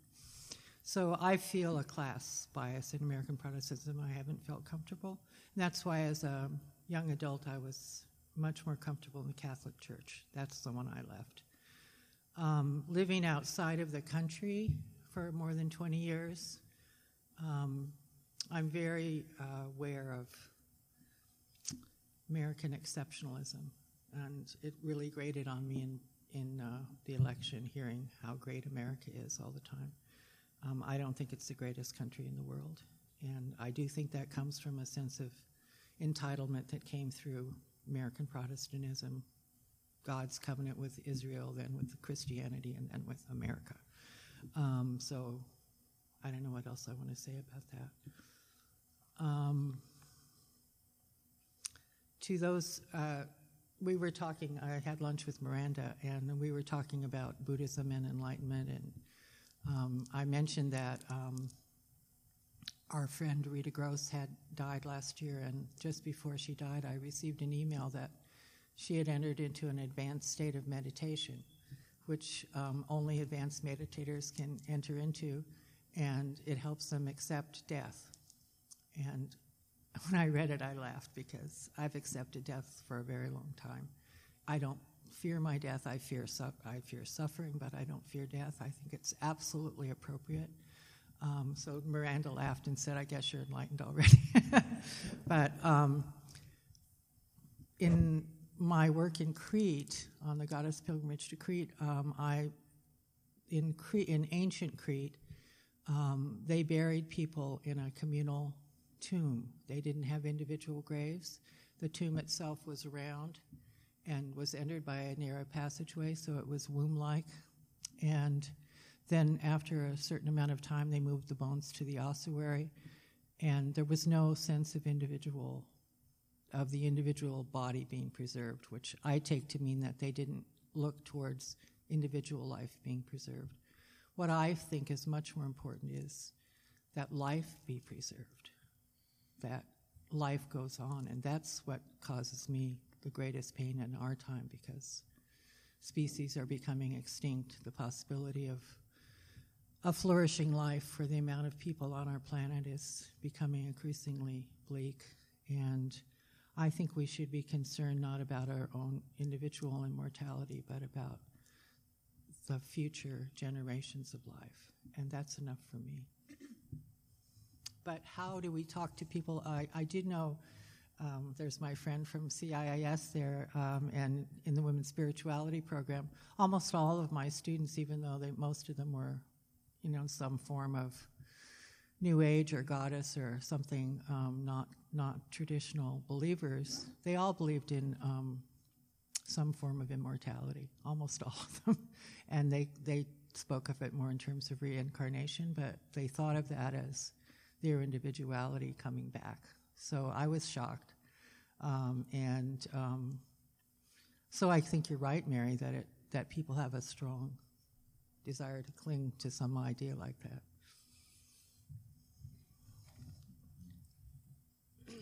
Thank you, Carol and Judith, for those responses, and thank you to the panelists again for their questions. I'd like to open the floor now for those who would like to get into the conversation and raise questions. If you would just stand where you are and give us your name, too, so we know who's speaking, and address your question either to Carol or Judith, or perhaps even to one of the panelists if you wish. So the floor is open.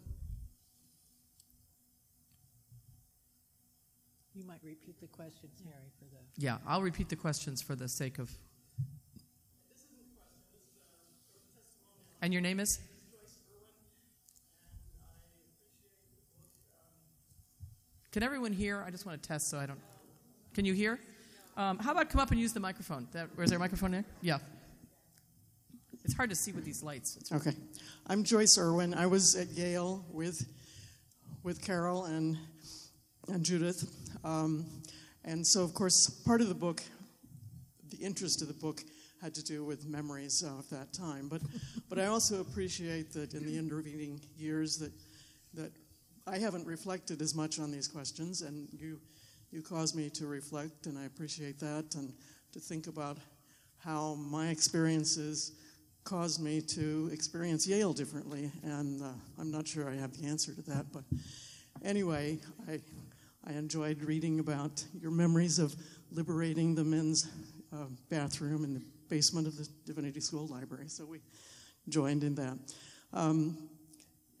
I also appreciated, Judith, a couple of mentions of music in relation to that, and that's what really was my experience at Yale was why was I singing Renaissance motets when there were anti-war protests? And so the ethical, aesthetic issues have been important to me, and I would like it if you developed that a little more. But anyway, I really appreciate the book. Thank you very much.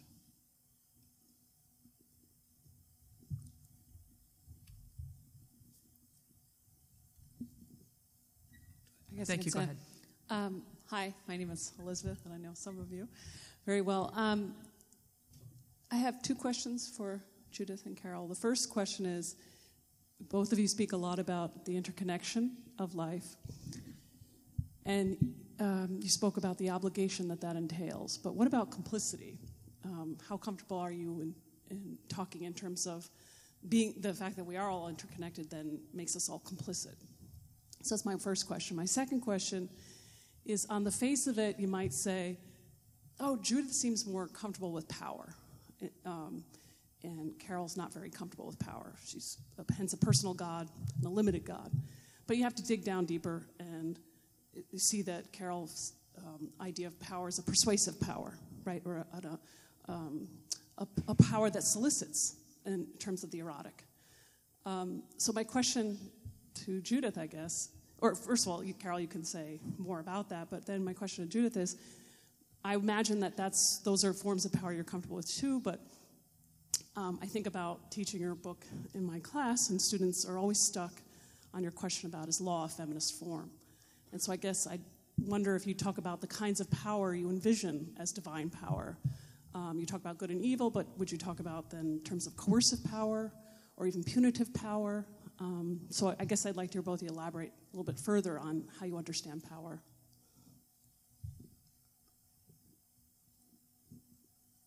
Should I go first? Okay. I'm very comfortable talking about complicity. I think that's one of the ways my theology is better than Carol's. Now we're getting down to it. No, because my insistence on the ambiguity of all things, to me, means that we really need to deal with the evils.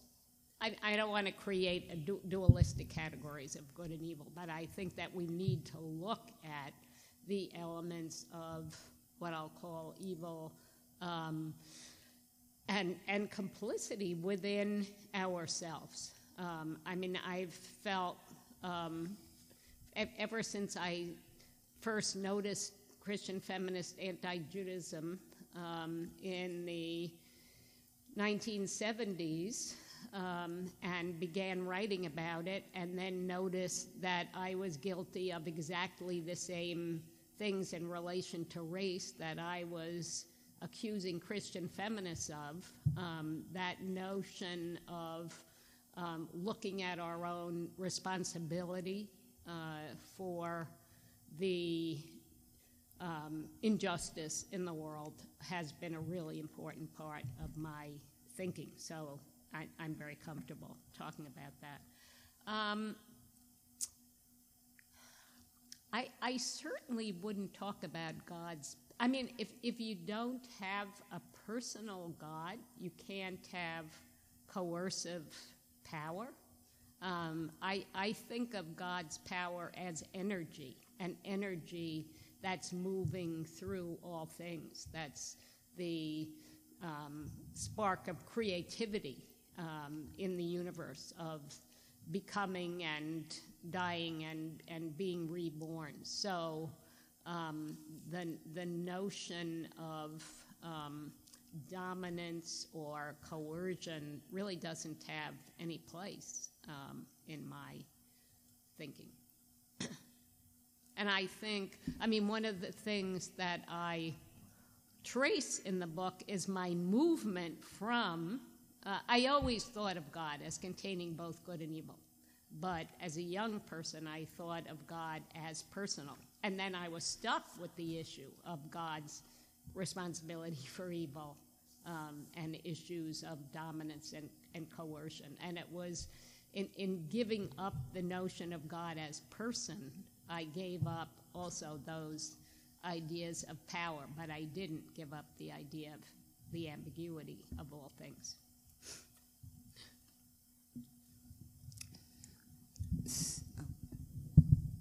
In giving up the idea of the, excuse me, I have a, broadly speaking, as does Monica, a process view of divine power, and one of the important elements of that is the notion that God cannot have all the power if we're going to have any power at all. And one of the things that Hartshorne, which is I never met him, although I received perhaps his last letter when he was 102. Hartshorne says that he uses the term the zero fallacy. If God has all the power, then we have zero, and that has to be a fallacy because we go around acting like we have power. So the only other alternative is it's an illusion, and we really don't have any power. One of the things I particularly appreciated in process theology is the notion that it's not only human beings who have power, but it's all beings in the web of life down to the smallest particles of an atom that have power, and that means we're all influencing each other all the time. And so, although Judith's right, probably don't like the term complicity as much as she does.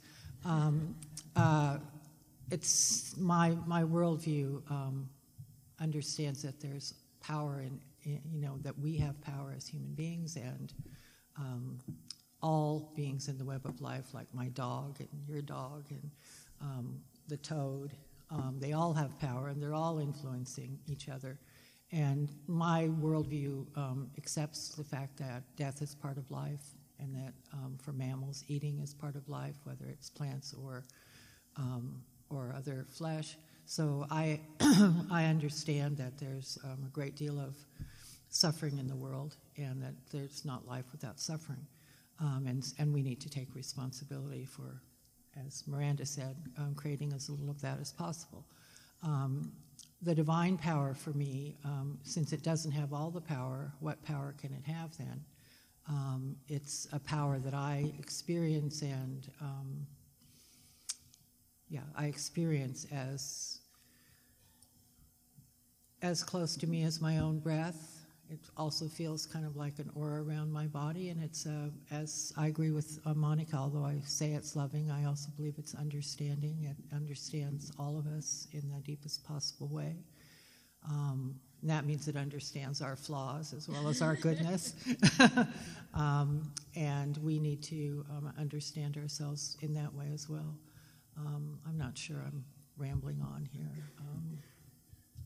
But the divine power for me is a power of good, and the positive value of my view in relation to Judith is one can ask Judith, why should we do good at all if the divine power is indifferent to good and evil? Why shouldn't we be indifferent to good and evil? And my view offers the idea that the divine power is inspiring us towards the good. Well, thank you.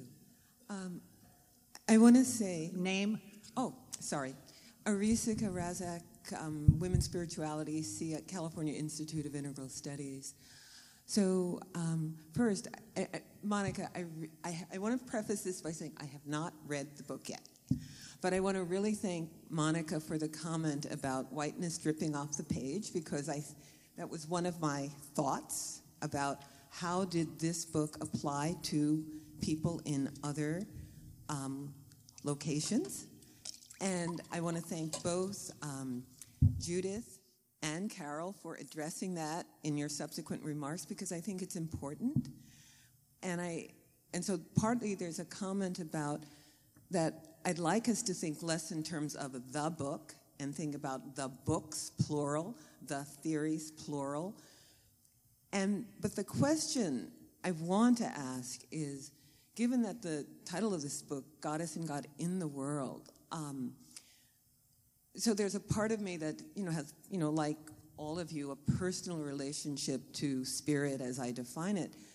And in this moment, because I really do identify with those people who are dying in the streets, I really identify as someone who is going to be living on Social Security, and Goddess only knows what's going to happen to it, in the next 4 years. So thinking about poor communities, and I was a midwife for 20 years in the county hospital, so really heard the stories of poor women from all over the world. What is your theology calling us to do in this moment where I feel we're standing at the edges of so many precipices, whether they are climate devastation, whether they are nuclear war, do you feel, because some of you, I'm 68, so veteran of civil rights movement, anti-war movements, all of that, do you feel that this moment in America is different? Is this where we've always been? There's some truth in that argument. What is your theology calling you to do at this moment, which I feel is so pregnant with possibilities, impossibilities, threat, death, in a different way? I wonder if that's something we might all respond to, actually. But I would say that my theology calls me to rise up in resistance in community with others and to discern with others what the most effective and crucial responses are at this moment. So I can't name a thing that we need to resist because we need to resist on so many fronts simultaneously, and I assume that different ones of us will choose different priorities, and that what's important is that we're all resisting. But I think what's crucial for me is the notion of, as I said, coming to the discerning how it's necessary to act in this moment in community with others. And I'm very involved with Jews for Racial and Economic Justice in New York, which is part of broader Communities for Police Accountability, and has as a principle that those most affected by a situation should be the ones to speak, and we work as allies with a host of organizations. And it's very powerful for me at this moment to have been involved with them for a while and to know that they are thinking with others and that I'm going to be part of that. And to me, that's what my theology calls me to do right now. Yeah, I just wrote a blog called Keeping On, and I don't know how I feel. I think it's worse than it has been, but on the other hand, it's been really bad before, too. And I think sometimes it's white privilege that makes white people feel so depressed about this, what's happening now, and it's kind of like we expected, or some white people expected, that things wouldn't be bad or couldn't be bad. So I think we need to, I agree with everything Judith said. We need to find things that we can do to resist the situation in America. The situation in Europe is also increasingly problematic and very threatening of democracy in Europe as well. Global climate change. Refugees have been coming into my island for the last several years, and not coming in the numbers now, but the Green Party put out a paper that I helped to translate into English for someone, and they pointed out that people are already beginning to flee Africa because of global climate change, and this is going to continue. And even if we could stop the war in Syria and people stop fleeing right from the Middle East because of war, we're still going to have a huge migration problem in the world because of global climate change. And so we have to work on all fronts at the same time. And Michael Moore said, we need a movement led by young people, and I think that's probably true. Elizabeth Warren said, donate 2 hours if you can. Donate 2 hours to volunteering for any of these good causes, whether it's World Wildlife Fund or Black Lives Matter or Planned Parenthood. But be prepared to strengthen those organizations, whatever organizations you can work with, so that we can all come together when we need to stronger and make coalitions. But what we're going to do against Trump, I don't know, because there's going to be so much more dark money, so much more voter suppression. I don't even know if this election was democratic. So all we can do is just, I think, keep doing what we've been doing and do it more and try to do it more together.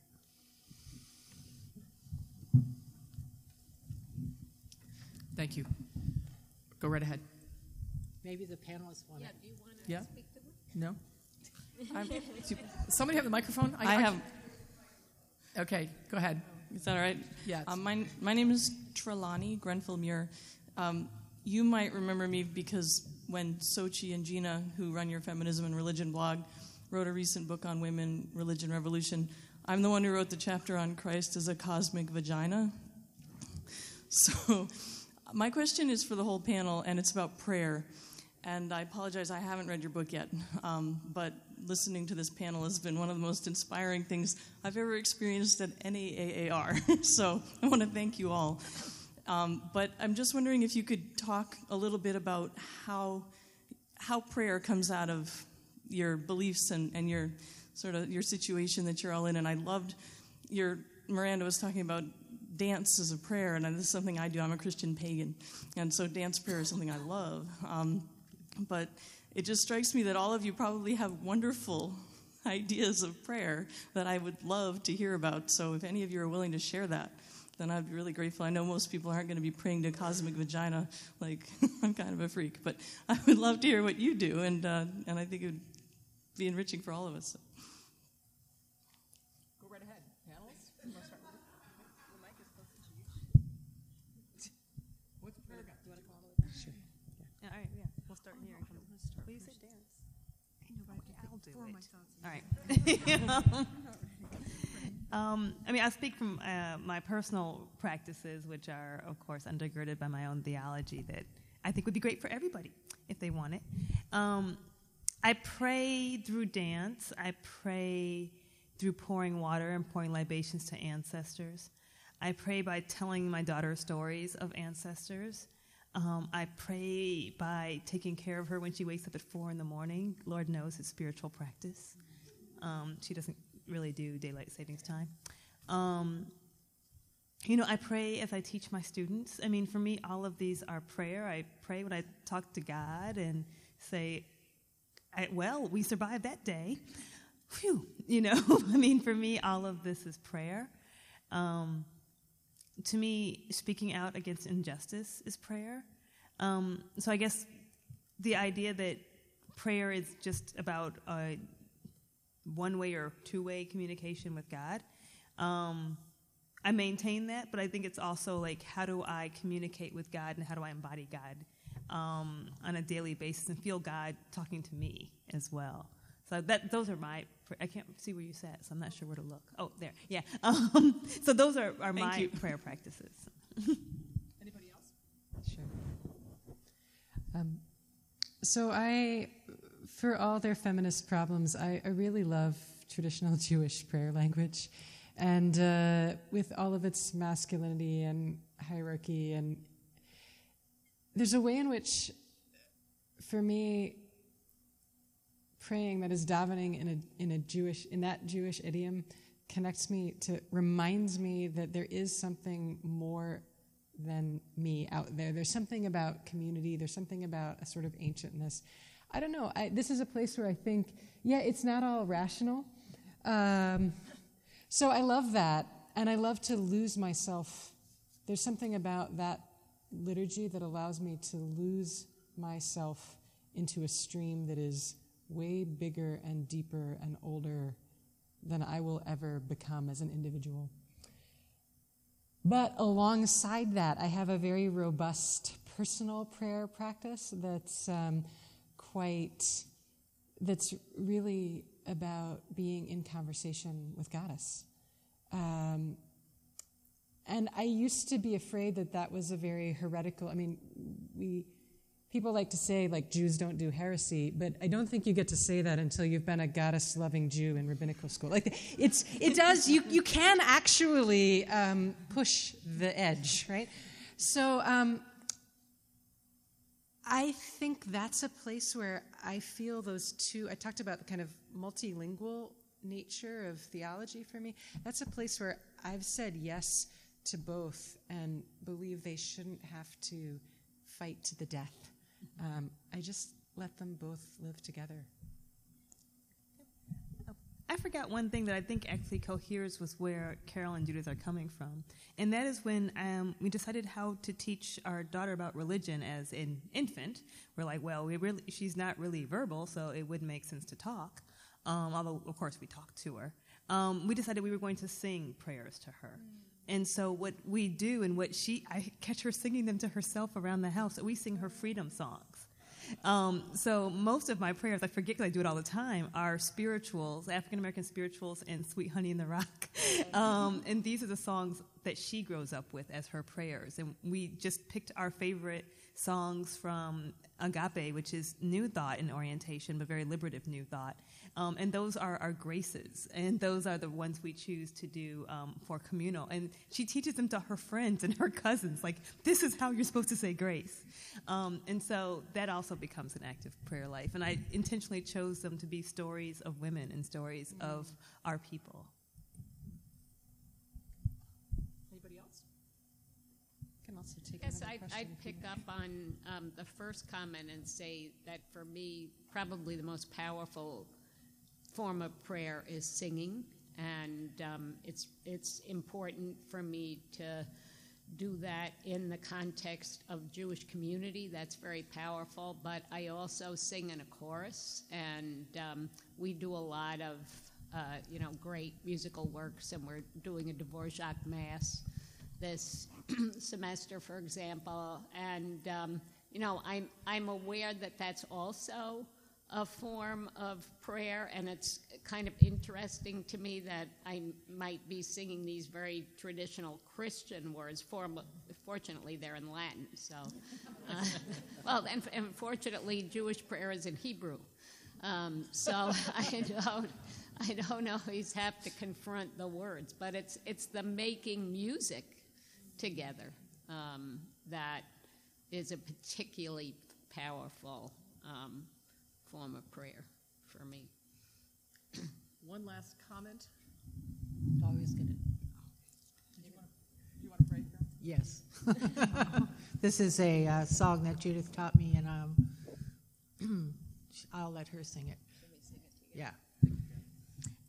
As we bless the source of life, so we are blessed.